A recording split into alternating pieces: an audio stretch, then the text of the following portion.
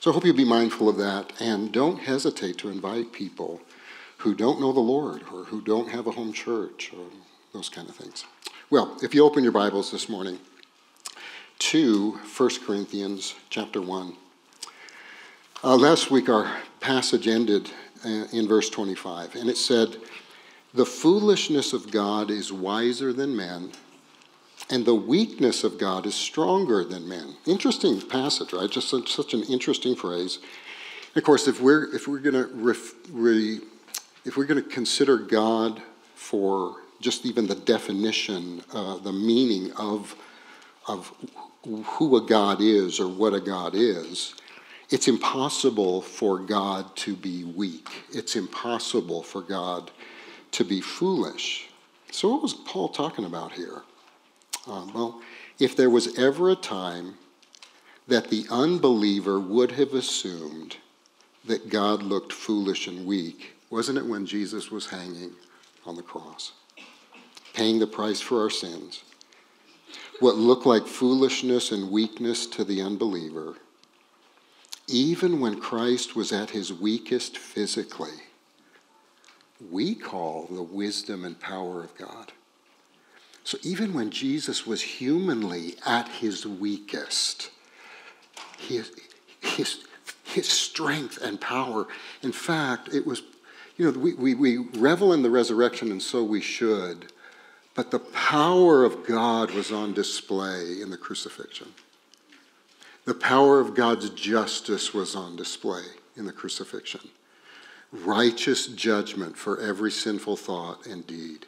God is doing away with it. The penalty's being paid. Powerful, life-changing forgiveness is being given. And then it says it's not just the wisdom of God, so how could he satisfy his holy justice without compromise?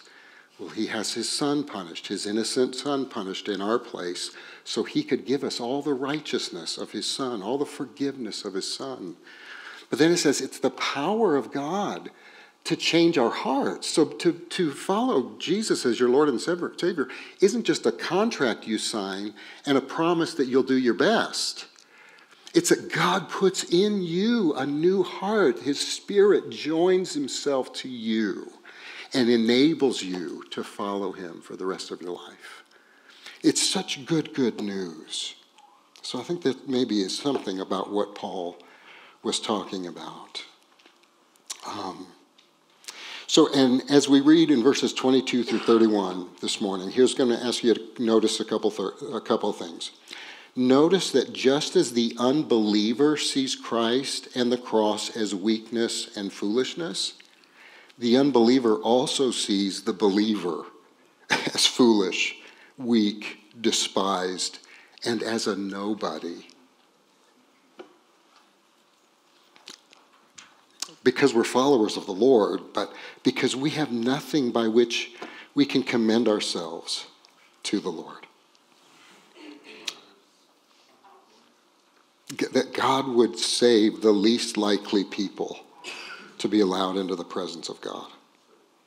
That's how the unbeliever sees us, as foolish and weak. But also take note as we're reading about how God sees you and how we need to see ourselves. So would you keep those in mind as we're reading verses 22 through 31 of chapter 1. For Jews demand signs, and Greeks seek wisdom. But we preach Christ crucified, a stumbling block to Jews and folly to Gentiles. But to those who are called, both Jews and Greeks, Christ, the power of God and the wisdom of God. For the foolishness of God is wiser than men, and the weakness of God is stronger than men. For consider your calling, brothers. Not many of you were wise according to worldly standards. Not many were powerful. Not many were of noble birth. But God chose what is foolish in the world to shame the wise. God chose what is weak in the world to shame the strong.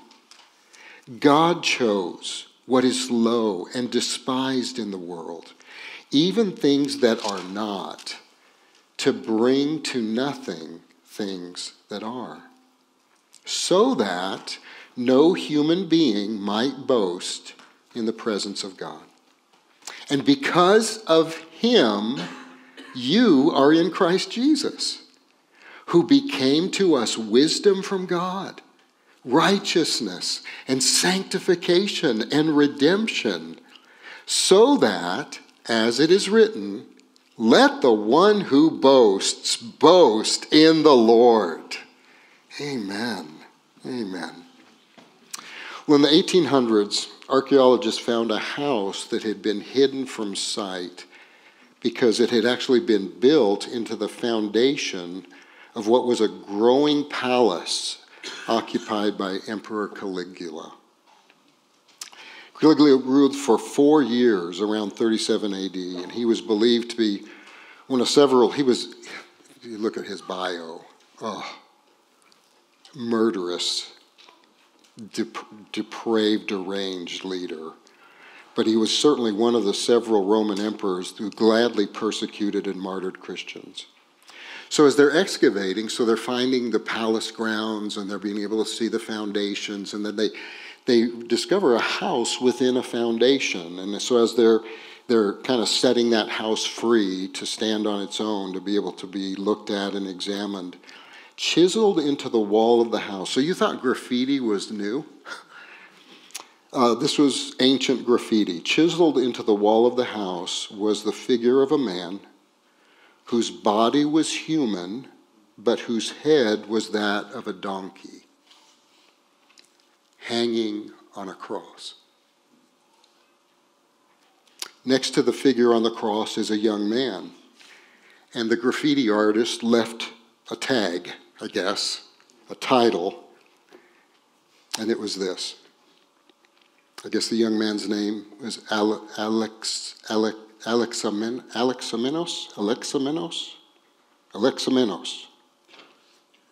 worships his God. In one drawing, in one title, we get a feeling for what Paul's writing to the Corinthian church about. The unbelieving world says it's moronic, foolish, and weak-minded to believe in a God whose Son was such a failure, that he died the death of a cursed criminal on a cross. And the picture was also saying that not only Christ and the cross was weak and foolish, so is Alexamenos. So are all those who would believe in him, weak and foolish to worship a Christ like that. After all, they have nothing of value by which they can commend themselves to others so that they can be acceptable in high society. They don't have anything that they're bringing to the table. They need to be rich enough or strong enough or wise enough to earn their place among the respectable people, the pretty people.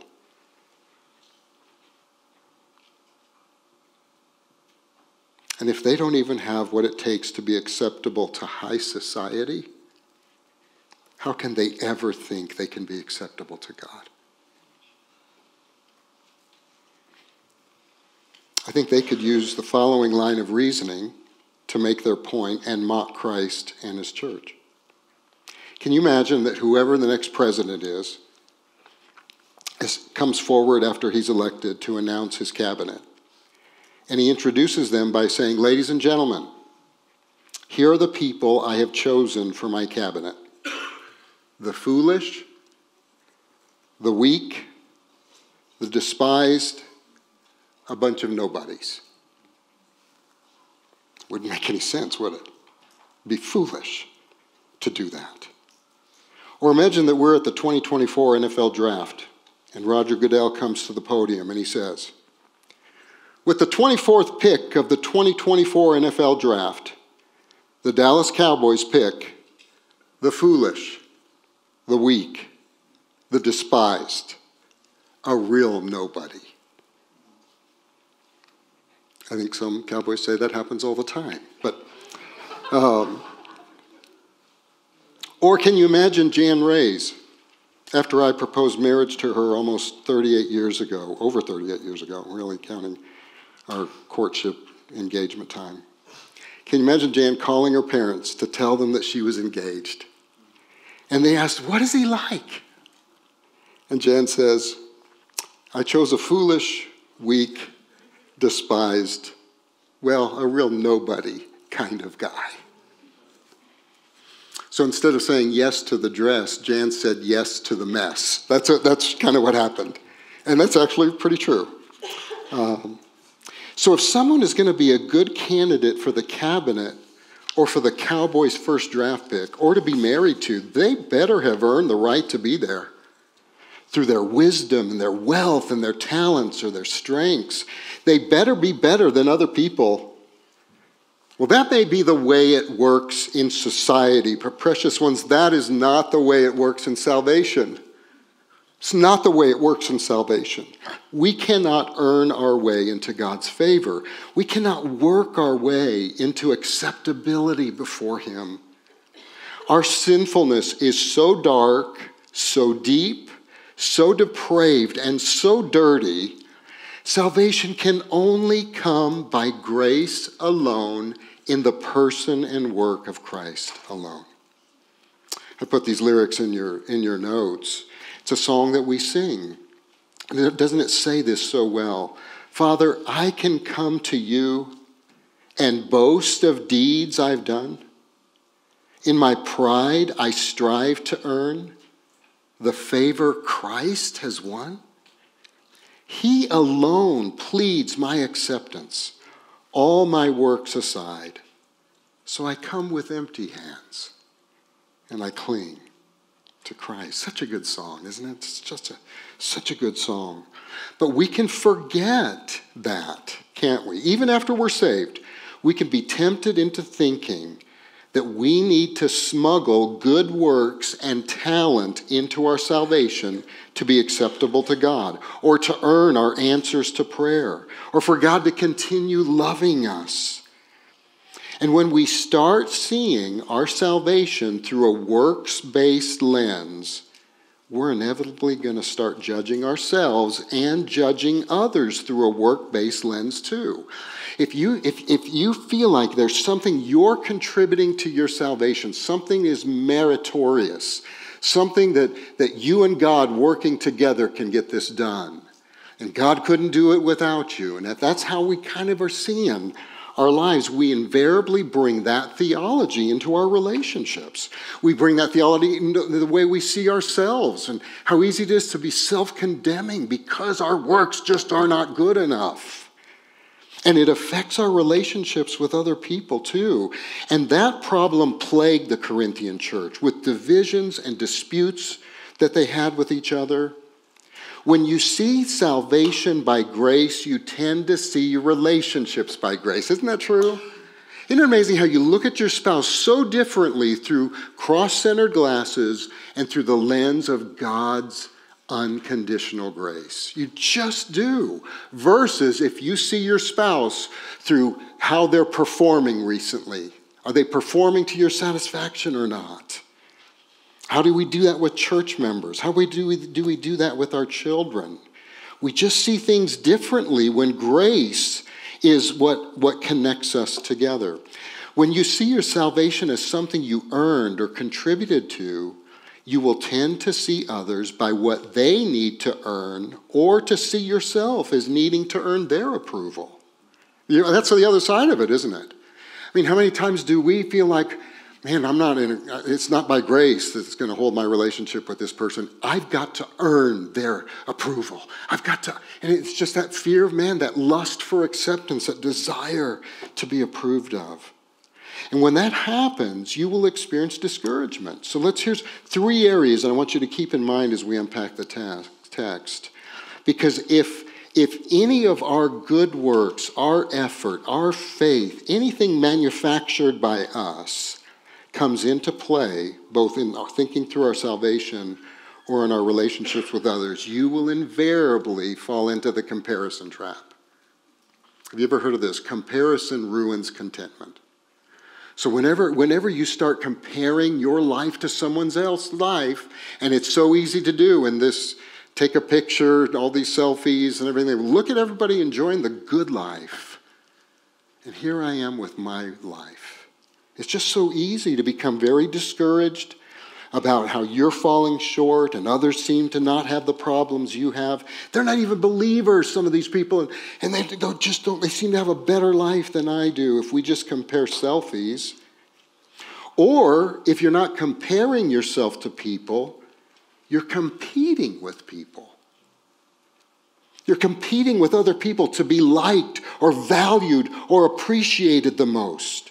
So are you in the comparison camp? Are you competing with people? I'll show them why I should be valued and appreciated and respected. Or you critically condemn others because they have the acceptance and appreciation you think you've earned and deserved.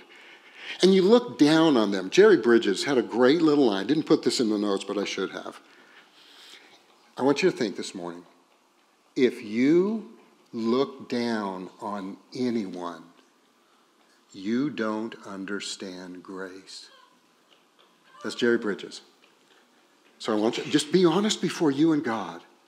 This week, I think it's pretty likely that if we haven't crossed that line, man, some of us were so close to that line. Have you looked down on someone this week? Well, you've forgotten grace.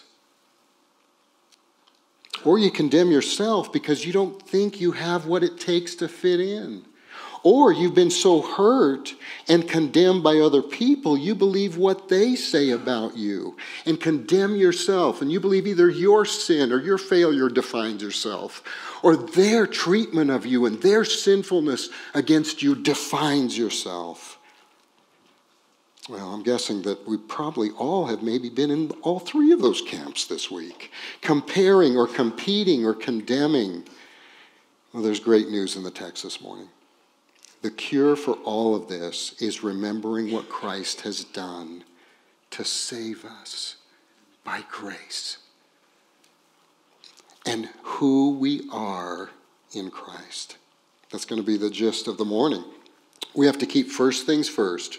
Christ, the cross, and the gospel of grace have to be the center of how we relate to God and to each other. So the main point this morning is this.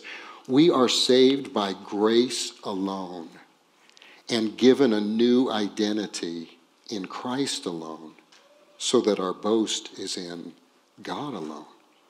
So let's look at the first part. God saves us by grace alone. That's in verses 26 through 29.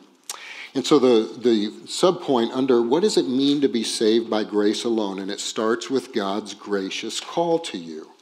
So Paul says, consider your calling. Consider God's gracious call upon your life.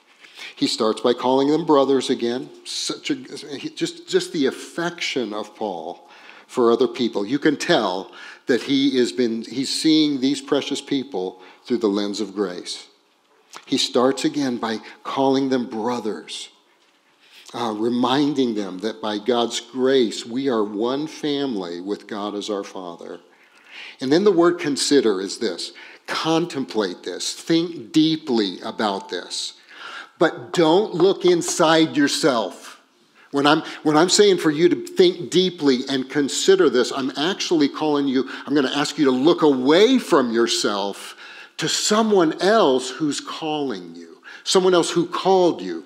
Look away from yourself to God himself. And so that's what he's doing here.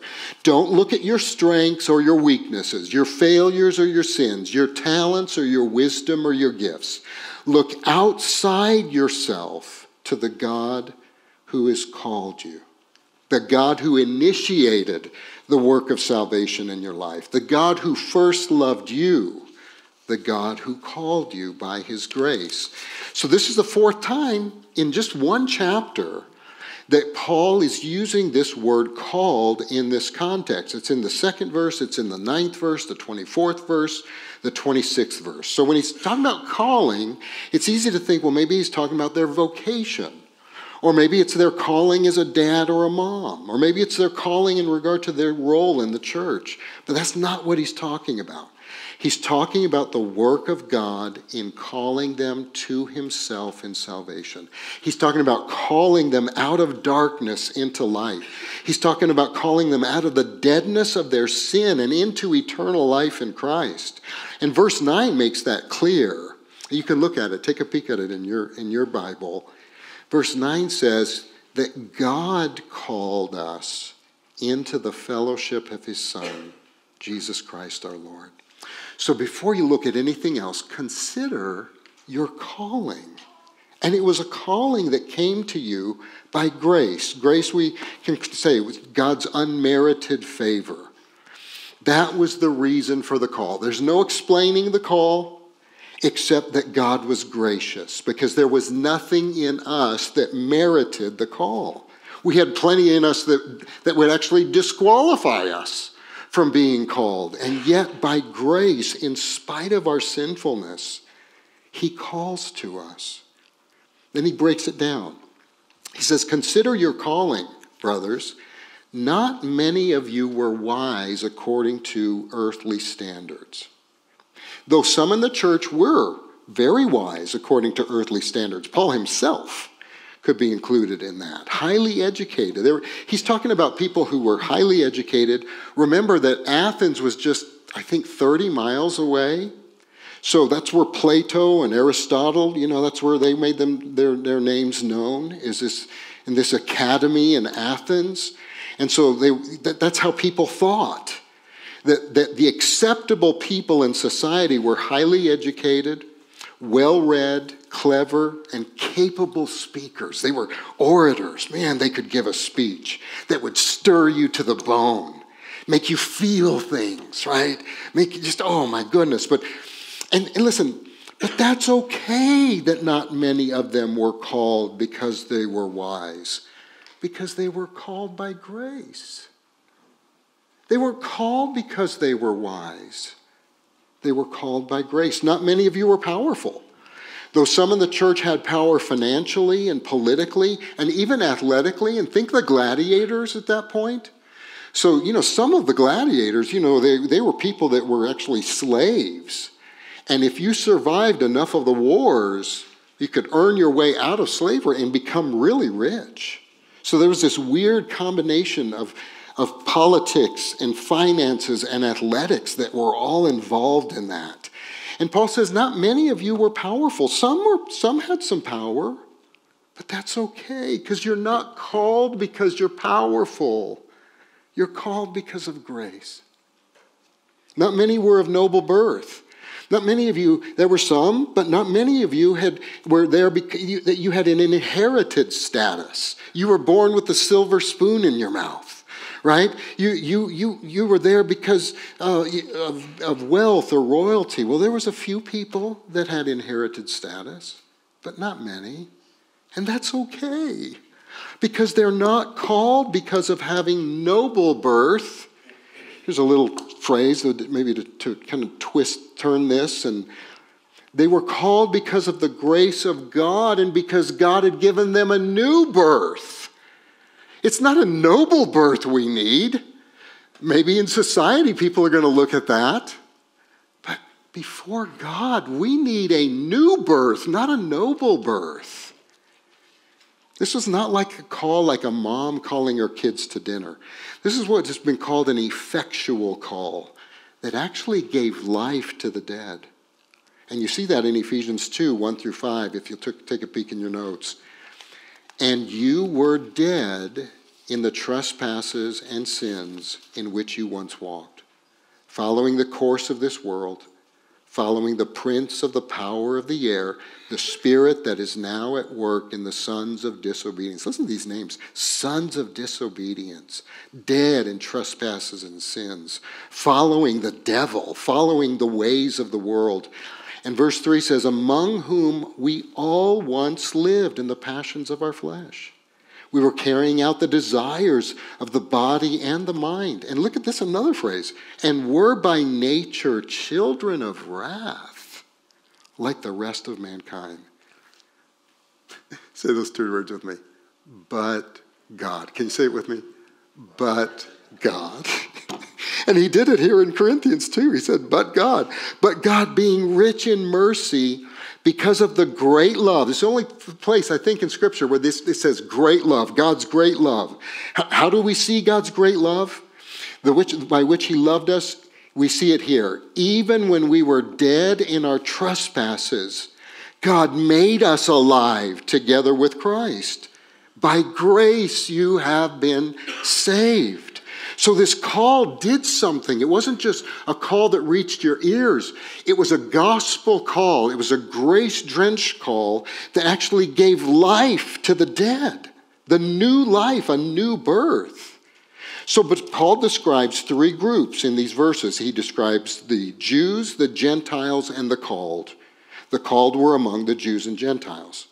So we could say the unbelieving Jews saw Christ crucified as a stumbling block. They're not believing.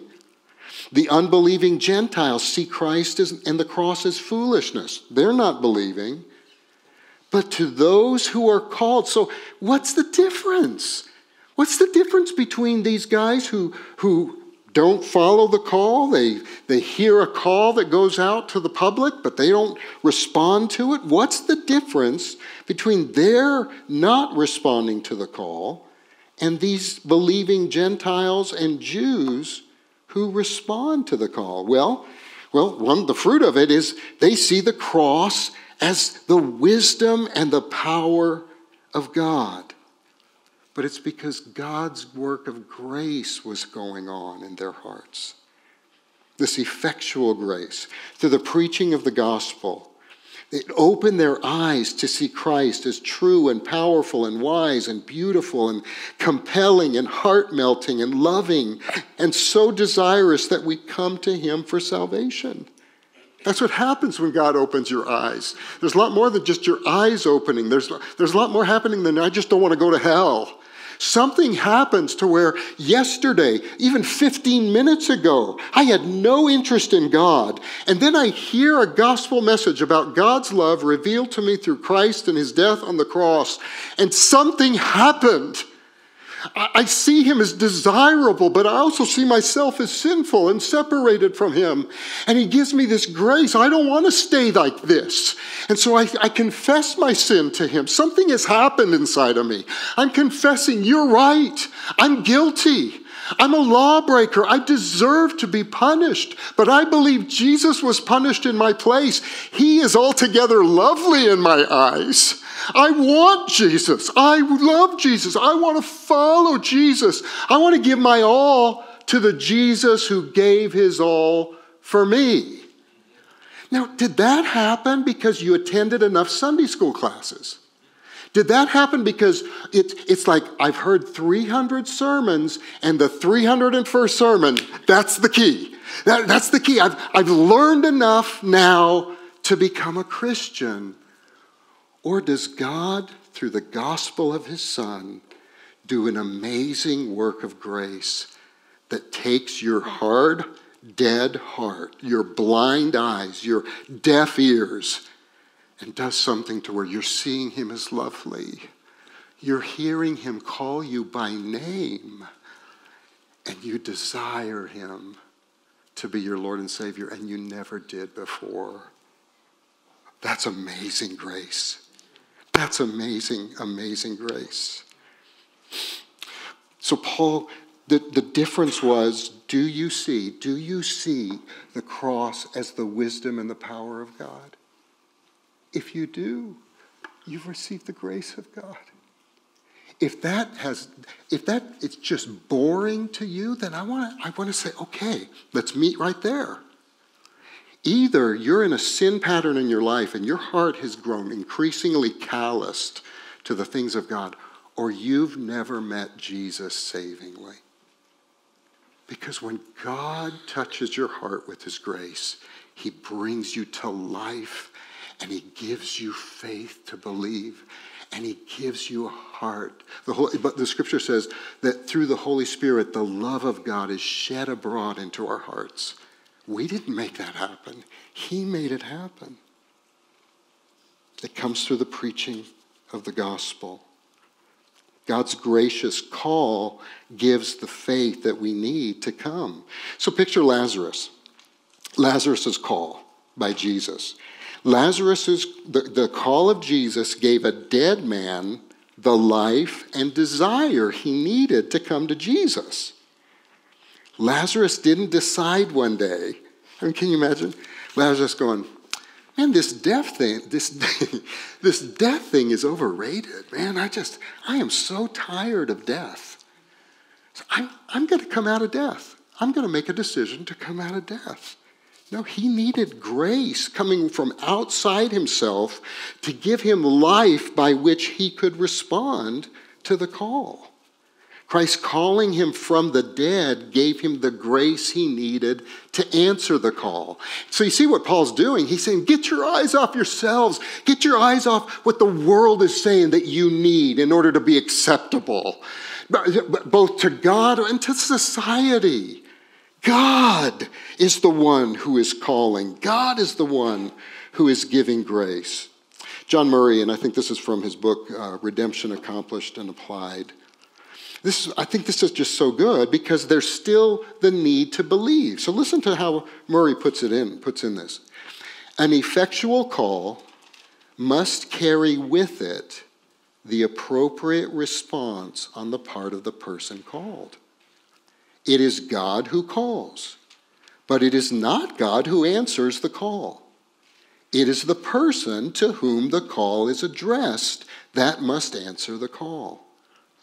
This response must enlist the exercise of the heart and the mind and the will of the person concerned. God's call, since it is effectual, carries with it the operative grace whereby the person called is able to answer the call, and to embrace Jesus Christ as he's freely offered in the gospel. God's just wanting to amaze us again that the reason you're sitting here, if you're a born-again Christian, is not by any works of righteousness you've done. It's because God in his grace called you. Why did that happen? Well, point B, consider God's gracious choice of you. And that's in verses 27 through 29. Now that Paul has taken our eyes off ourselves and the things that we think might earn our acceptance before God, and now that our eyes are looking away from ourselves and looking to God and his grace, now God calls us to look at what our lives were like when we were dead in our sin, and how by his grace, God knowing the worst about you, and God knowing that by yourself, on your own, without help, you would never turn to God because we loved our sin too much. It's a love thing. We loved our sin. The only way to, you know what? I mean, do you ever, Alan, who was the Puritan that said affections, replacing an old affection? Thomas who? Thomas Chalmers? Thomas Chalmers. How do you get rid of an old love? So remember, okay, let's go back to our dating days, and you really loved someone, and they broke your heart, and you said, I'm not going to date again. Not going to date again until, oh my goodness. Isn't it amazing how a new love give me the new love, because it pushes aside the old love. We kind of need that in salvation. We love sin. We love ourselves. And there needs to be this superior love that comes. And it comes from God, and it comes by his grace. So let's look at this. 3 times, so Paul's getting something across to us here. 3 times we see that God chose. God chose. God chose. And I want you to notice how this is just so masterful, the way the Holy Spirit has written this. Because notice the contrast to what we just talked about, being wise and powerful and of noble birth. He goes just the opposite. God chose what is foolish in the world to shame the wise. Anybody willing to say afresh, I'm one of the foolish ones. I have said in my heart, what is foolishness? Not kind of being dissing people and disrespecting people. A fool says in his heart, there is no God. Well, I was one of the foolish. God chose him to shame the wise. Shame the wise doesn't mean God's like embarrassing people. He's talking about eternity. Because it will be a shock to the unbeliever who dies with all of their strengths and talents and wisdom, earthly wisdom, and to learn that none of that earned a place for them in heaven. But the 7-year-old, you know, the scripture that says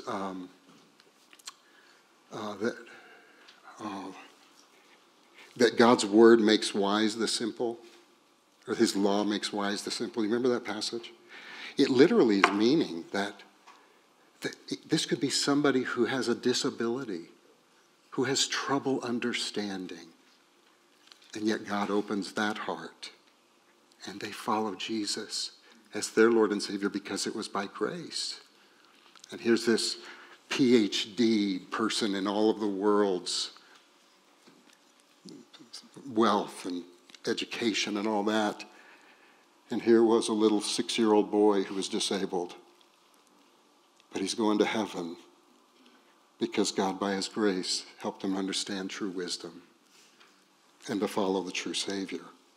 So that's what he's talking about. In eternity, you're going to be embarrassed if you don't know Jesus. And it'll be your own fault.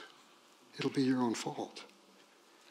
So God chose the foolish in the world to shame the wise. God chose what is weak in the world to shame the strong.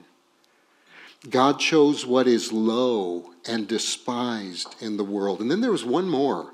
It's kind of a little harder to see, thanks to the guys that know their Greek. That's the only reason I know this part. Then it says, God chose those who were not. Do you see that in your text? God chose those who were not. Essentially, what the smart guys say is, what it's saying is, God chose the nobodies. God chose the people that society would never even consider as being welcome in their homes or welcome in society or welcome. So think about the leper. Think about how the leper was shunned. Now, there was disease and things involved with that, but they were an untouchable kind of people until Jesus comes along and has no problem touching them. Because it's by grace that he moves toward people. It's by grace that he moves toward the need. But these were the nobodies. These were the untouchables. If you were to put this into the caste system, we learned this from the pastor that we're working with, that we've worked with for years in Asia. He talked about the caste system to us. And he said that if somebody in the lowest class, and I think that's Alan Dalit, is it the Dalits? Is that the lowest? The untouchables. So if an untouchable, the lowest class person, came into someone of a higher caste or the highest caste, and the person knew that, and that untouchable left the home, the higher caste person would cleanse their home. Do you know how they cleanse the home? Cow dung. Because they're saying that even cow dung is cleaner than you. That's the way our world operates, though, isn't it? People always competing and contending for supremacy, to be worshipped and adored by each other. And God chose the nobody. God chose the untouchable. And all of us were that untouchable because of what sin did to our lives. And God still touched us anyway. And I'm forever grateful for that. The only other place the word chose is used by Paul in this context is in Ephesians 1. And it's in your notes. Blessed be the God and Father of our Lord Jesus Christ, who has blessed us in Christ with every spiritual blessing in the heavenly places, even as he chose us in him before the foundation of the world, that we should be holy and blameless before him.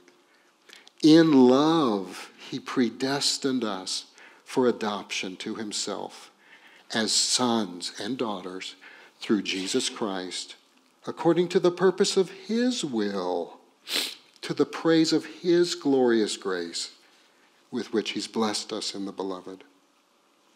So before you and I were born, God saw us in our sin and our rebellion. God saw us in our love of sin and that we weren't going to be turning away from that anytime soon. And by his unconditional grace, knowing the worst about us, he set his love upon us so that we would become his very own people. Shadows of this were already intimated in the Old Testament. Deuteronomy 7, it's in your notes. For you are a people holy to the Lord your God, set apart. You're a people that is for him. The Lord your God has chosen you to be a people for his treasured possession. Stop right there. Can you give me your eyes? Do you believe that you are God's treasured possession? That'll change your day. That'll change your day. And I'll tell you, those of you who know me well, I struggle to believe that because I am so much more aware of why I shouldn't be a treasured possession than I am often aware of why by grace I am. And that why by grace Christ paid the price so that I could be a treasured possession. When God says from heaven, behold my beloved Son, in whom I'm well pleased. When you get saved, you get credited with that. You become one with Christ, and God can say to you, you are my beloved son or daughter, and I am well pleased in you as one who is in union with my Son. Do you believe that you're a treasured possession? And then he goes further, out of all the peoples who are on the face of the earth. It was not because you were more in number, so here he's going back to earning it or being more valuable. It's not because you were more in number than any other people that the Lord set his love on you and chose you. For you were the fewest of all the peoples. You almost see Paul's being in the writing that Paul is doing, the least and the weakest and the untouchable. You were the fewest of all people, but it is because the Lord loves you. Have you ever heard just kind of almost like a meme, but it's, you know, a husband and wife, and they're talking, and the wife puts her head on her shoulders, and she says, honey, why do you love me? And the husband's going, there's so many goofy things out there today. It just brings back all these goofy memories. Wives, if the husband did this, if he said, well, first of all, you're a fox, which, you know, I tell Jan that all the time. Or, will you complete me? Or, oh man, I love your sense of humor. You make the best green chili enchiladas in the universe. If you think about it, ladies, is that the highest declaration your husband could give about loving you? Ladies, tell me the right answer. What should hubby say when you say, why do you love me? Ladies, come on, tell me. Because I love you. That's why I love you. Because I love you. My love is so much bigger, and it's not dependent on who you are. I love you. I've been called by God to inspire you to be the woman God's called you to be. I can see what God wants to make of you, and I'm going to lay my life down so that you can grow in your completeness in Christ.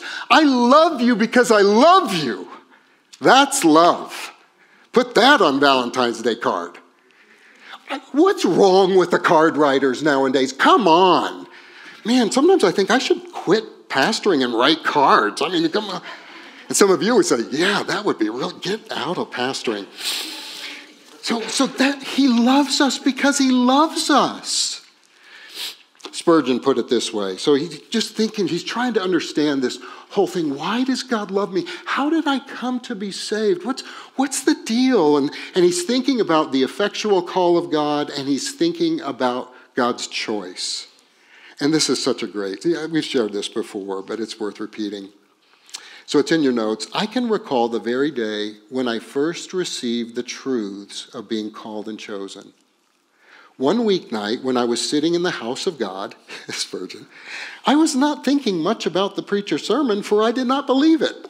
So, okay, all right. That's frightening. The thought struck me, how did you come to be a Christian? Oh, well, of course, that's easy. I sought the Lord.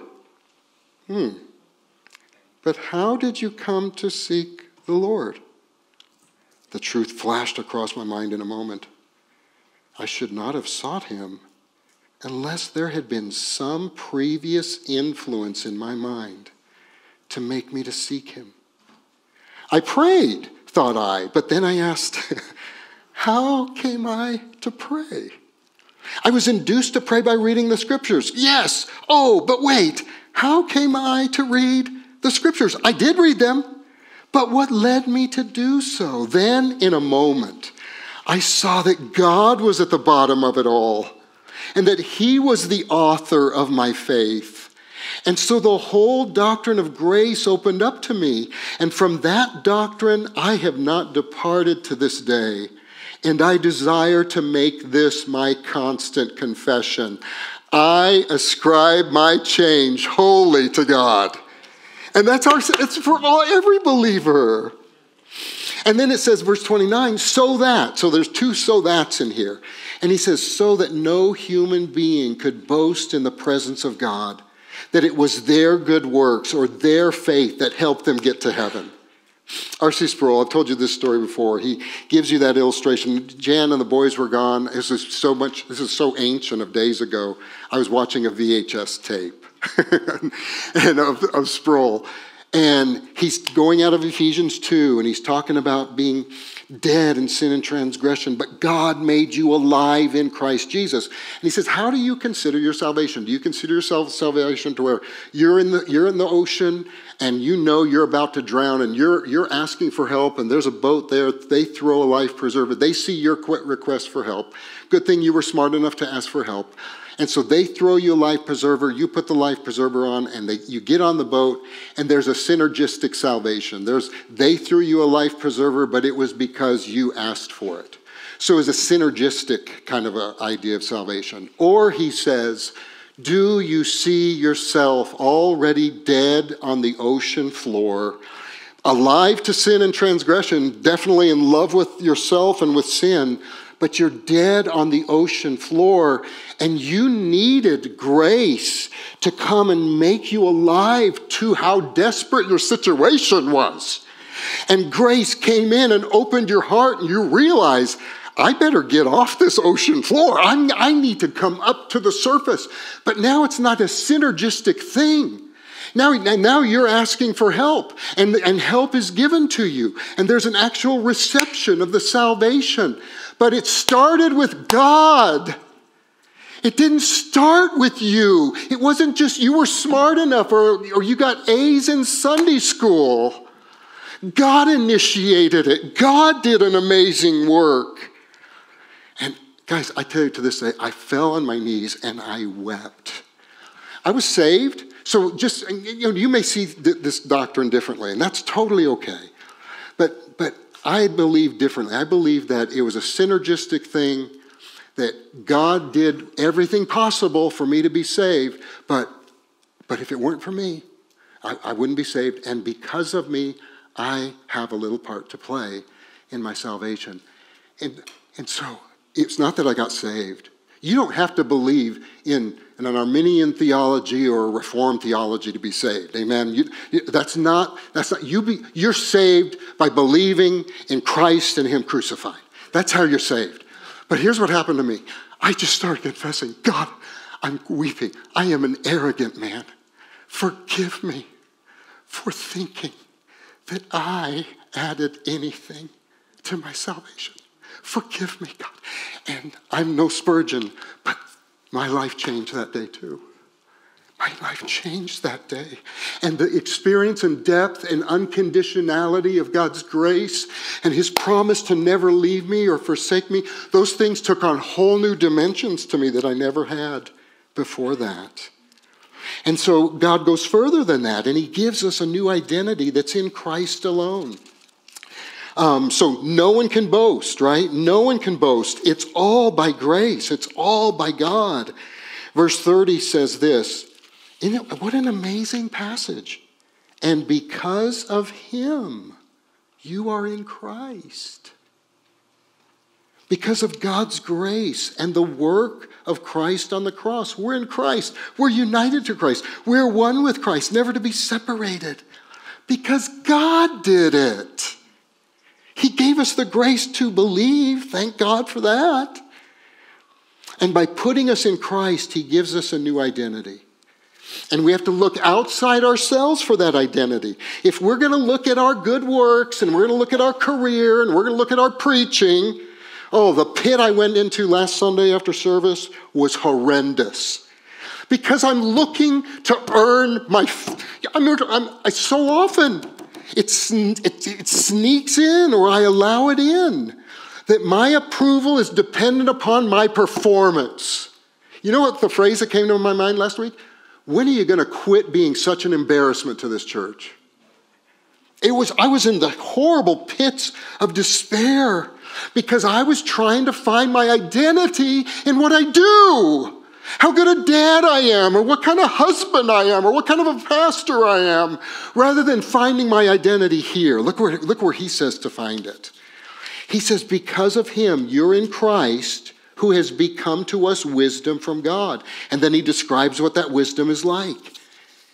That wisdom is righteousness. Christ is our righteousness. You are justified by grace alone. You have a perfect legal standing with God, as though you never sinned and as though you always obeyed, because you were credited by Christ's righteousness. You are ready to go to heaven right now if you're a Christian, because you've been justified by grace. Christ is our sanctification. He's the source of our holiness. So immediately we are holy in his sight, but now he gives us this power to grow in godliness. So Christ is our sanctification. You can teach an old dog new tricks. That's what this means. There is no sin habit that God can't help us overcome. And the next one, Christ is our redemption. He paid the price to set us free from being a slave to sin, and he's given us power as sons and daughters to overcome the power of sin. Until that day that he'll free us from the very presence of sin. That's redemption, isn't it? One day, power over sin now. We have the power to say no, but there's coming a day there won't even be the presence of it. Oh, God, may it happen. All this because Christ was given to you. Anybody seen a movie called, you don't have to raise your hands, but The Bourne Identity? This illustration is so good, and it just showed me I am the dullest, most boring person in the whole world. Because I've heard of that, but I thought it was anyway.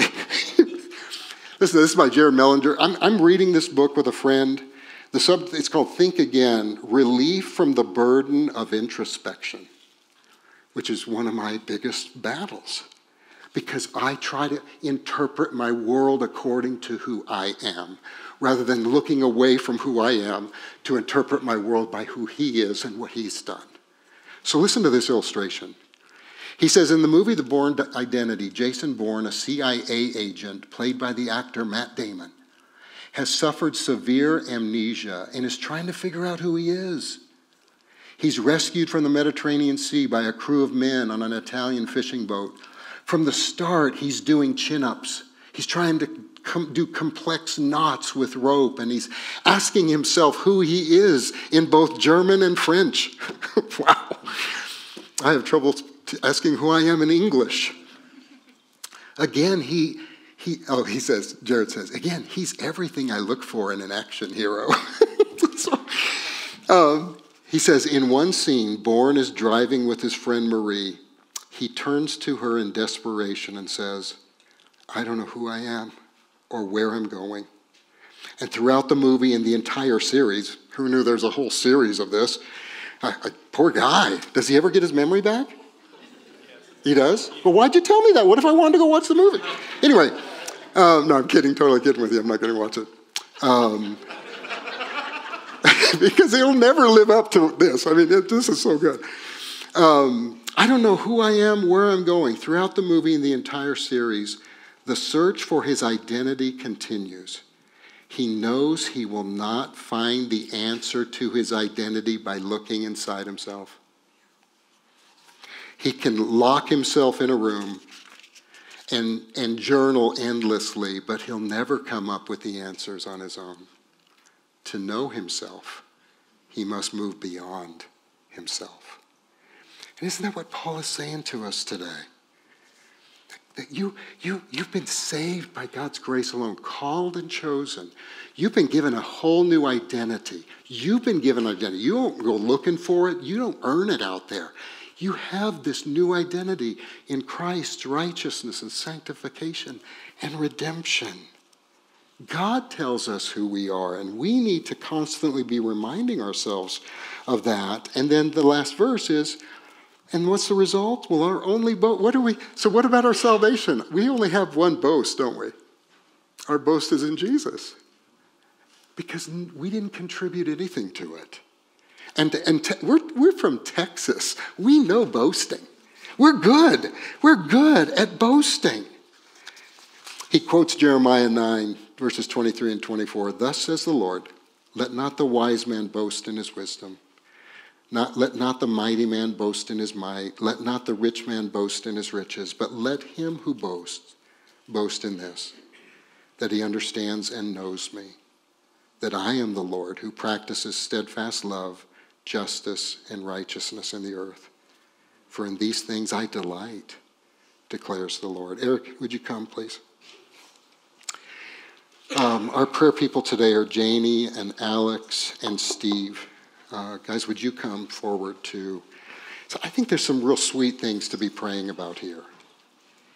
How does a call of God that's by grace alone, how does God choosing you from before the foundations of the world, knowing the worst about you, Christ paying for all that was worst about you, all that was sinful about you, loving you before time began, and then giving you the identity that really is Christ himself, Son of God, loved as equally by God as he loves his Son. How would that affect you? How should it affect us? How does it affect us with comparison? When we're tempted to compare, essentially I think there's this subtle voice underneath it saying, I'm not enough or I don't have enough. I'm not enough as a mom. I'm not enough as a provider. I'm not enough as a pastor. I'm not enough. Or I don't have enough. And if I just had that, what that person had, oh, maybe then. Doesn't it set us free from comparison? Because in Christ, you are enough. And you have enough. How does it set us free from competition? Because now we're all equally loved and saved by the grace of God. There's no need to earn anyone's favor because we have it all in Jesus. We have all God's favor in Jesus. So we're being set free to recognize that, hey, listen, I've been given grace gifts to serve God's people, but I also need the grace gifts they have. It's not a competition. It's an interdependent relationship. I don't know who this is for. Probably several of you who think, gosh, I just don't have much to offer this church. Let's go Jason Bourne. You're looking inside yourself for the answers. God loved you and called you by grace. God's made you righteous. He's sanctifying you. He's freed you from the bondage of sin. We need you. And then he gives grace gifts to every child of God to serve the people of God. We need every one of you that knows Jesus as Lord and Savior. And what about condemning others or condemning ourselves? Well, now you want to know there's no condemnation for those who are in Christ Jesus. Christ paid. Christ was condemned, so you and I wouldn't be condemned. But also now he gives us his heart so that we're not looking and condemning others and looking down on others because we don't understand grace. And for some of us, sometimes our identities are so easy to define our identity by either our strengths or by our failures or defined by how others have condemned you. And God says, you're my treasured possession. Made righteous, sanctified, redeemed, all by his love and his love alone. Would you stand? If you need prayer for any of those kind of realms or for anything else, please come and meet with our prayer team up here. They're ready to pray for you. If you've just been finding yourself in the bog of despair because you've been comparing yourself and you just somebody once came to me one time and said, Billy, do you think you're great? And I said, oh, no way, I think I'm great. And then they said, but do you want to be great? Kinda. Yes, I do want to be great. Okay, why don't we start there? Why don't we talk about how much God loves you in that condition and how he'll give you strength to overcome a desire to be great so that our boast can only be in God. Amen. Love you, God.